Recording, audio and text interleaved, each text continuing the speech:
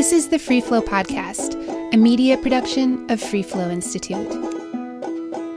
I'm Chandra Brown, founder and director of Freeflow Institute, and this winter season we are offering an 8-part series of mini episodes called the Cold Weather Craft Series.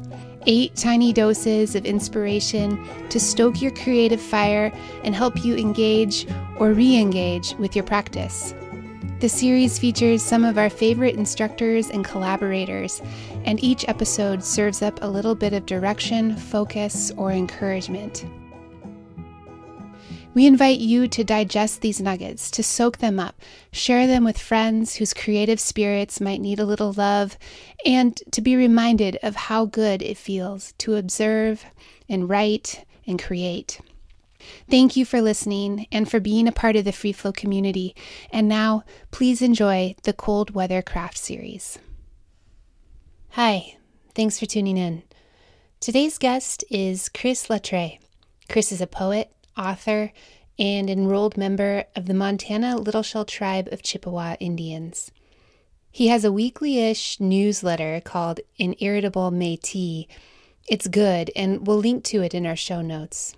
Chris has a number of books out, including a new volume of poetry called Descended from a Travel-Worn Satchel and Becoming Little Shell, which is forthcoming from Milkweed Editions. We appreciate Chris for this work, but also and mostly for his contributions to the literary community here in Montana and to our own Freeflow family. He's a fixture in our world, and he'll be teaching 2 workshops with Freeflow this coming summer. You can find out more about Chris's teaching at his website, chrislattre.com, and at ours, freeflowinstitute.com. Today, Chris shares a beautiful exercise in which he invites us to notice the sounds embedded within and inherent to what we so often perceive as silence. Here's Chris Lattre.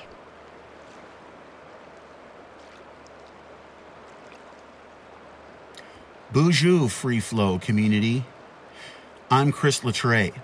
I'm a Métis storyteller descended from the Pembina band of the mighty Red River of the North and a member of the Little Shell Tribe of Chippewa Indians.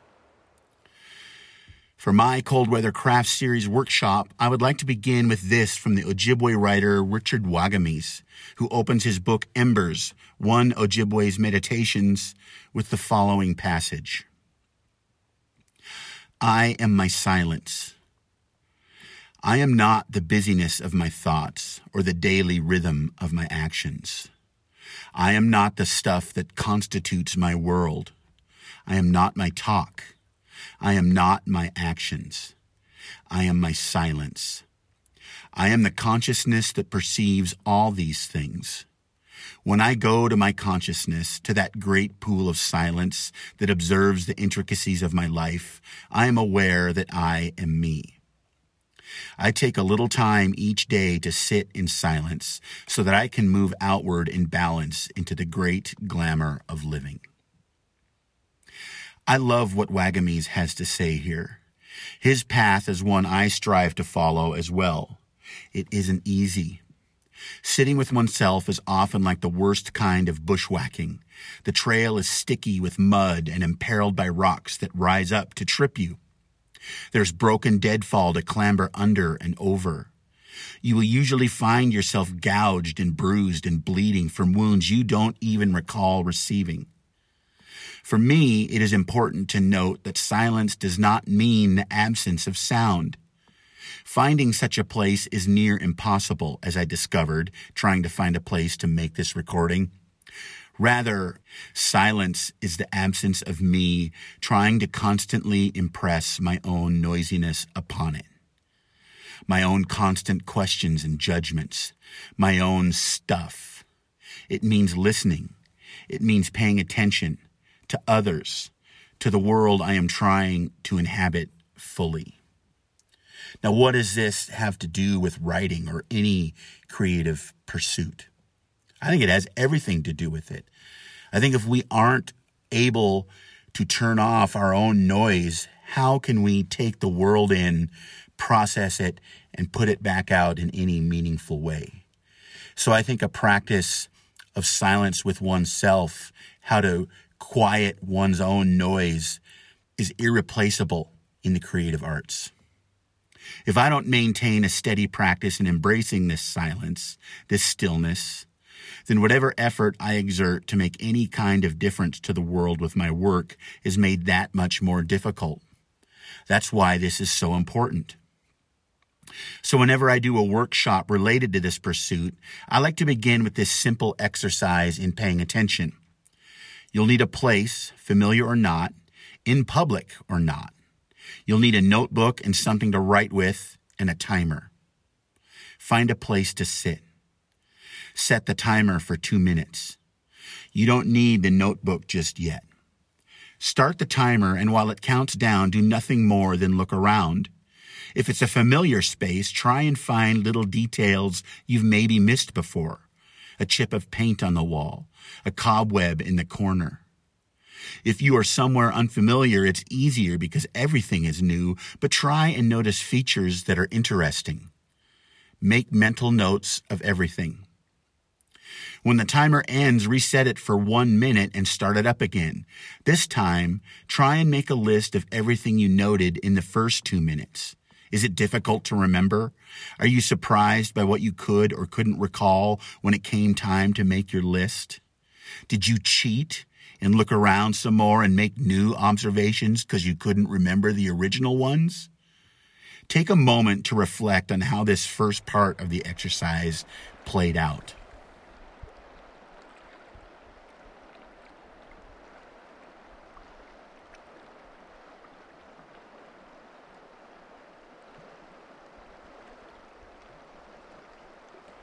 Now repeat the process. Only this time, for the first 2 minutes, close your eyes. Focus on what you might hear that you didn't notice with your eyes open, or a draft of air against your skin from some unknown source. After 2 minutes, go another minute to make another list. For example, I drove all over my multi-mile neighborhood to find a place to make this recording in my truck, and until one stops and pauses to listen, you have no idea how many airplanes and jets are flying overhead, or how far the noise from the highway, Interstate 90, the old Mullen Road, how much cacophony is constantly in the air that you don't notice until you stop and listen. For me, when I do the 2-minute exercise of closing my eyes and paying attention, I'm reminded how 30 years of loud rock and roll music has ruined my ears, made them constantly ring and buzz. It was worth it. The point? Training to observe, to pay attention. It all might seem obvious, but it isn't. Most of us are so caught up in our own melodramas or the earbuds blaring in our ears no matter where we are or what we are doing that life is largely passing us by. There are so many interesting details right under our noses almost every moment of every day, and we miss almost all of them. We don't have to. Repeat this exercise whenever you can, wherever you are, even if you don't have a notebook or a timer. You'll find you don't need either one once you get good at it. The practice to observe and notice is so important, no matter how you want to live in the world, no matter what you want to do with your time here. Life is too short to miss so much. Life is too short to miss so much. Miigwech for your attention.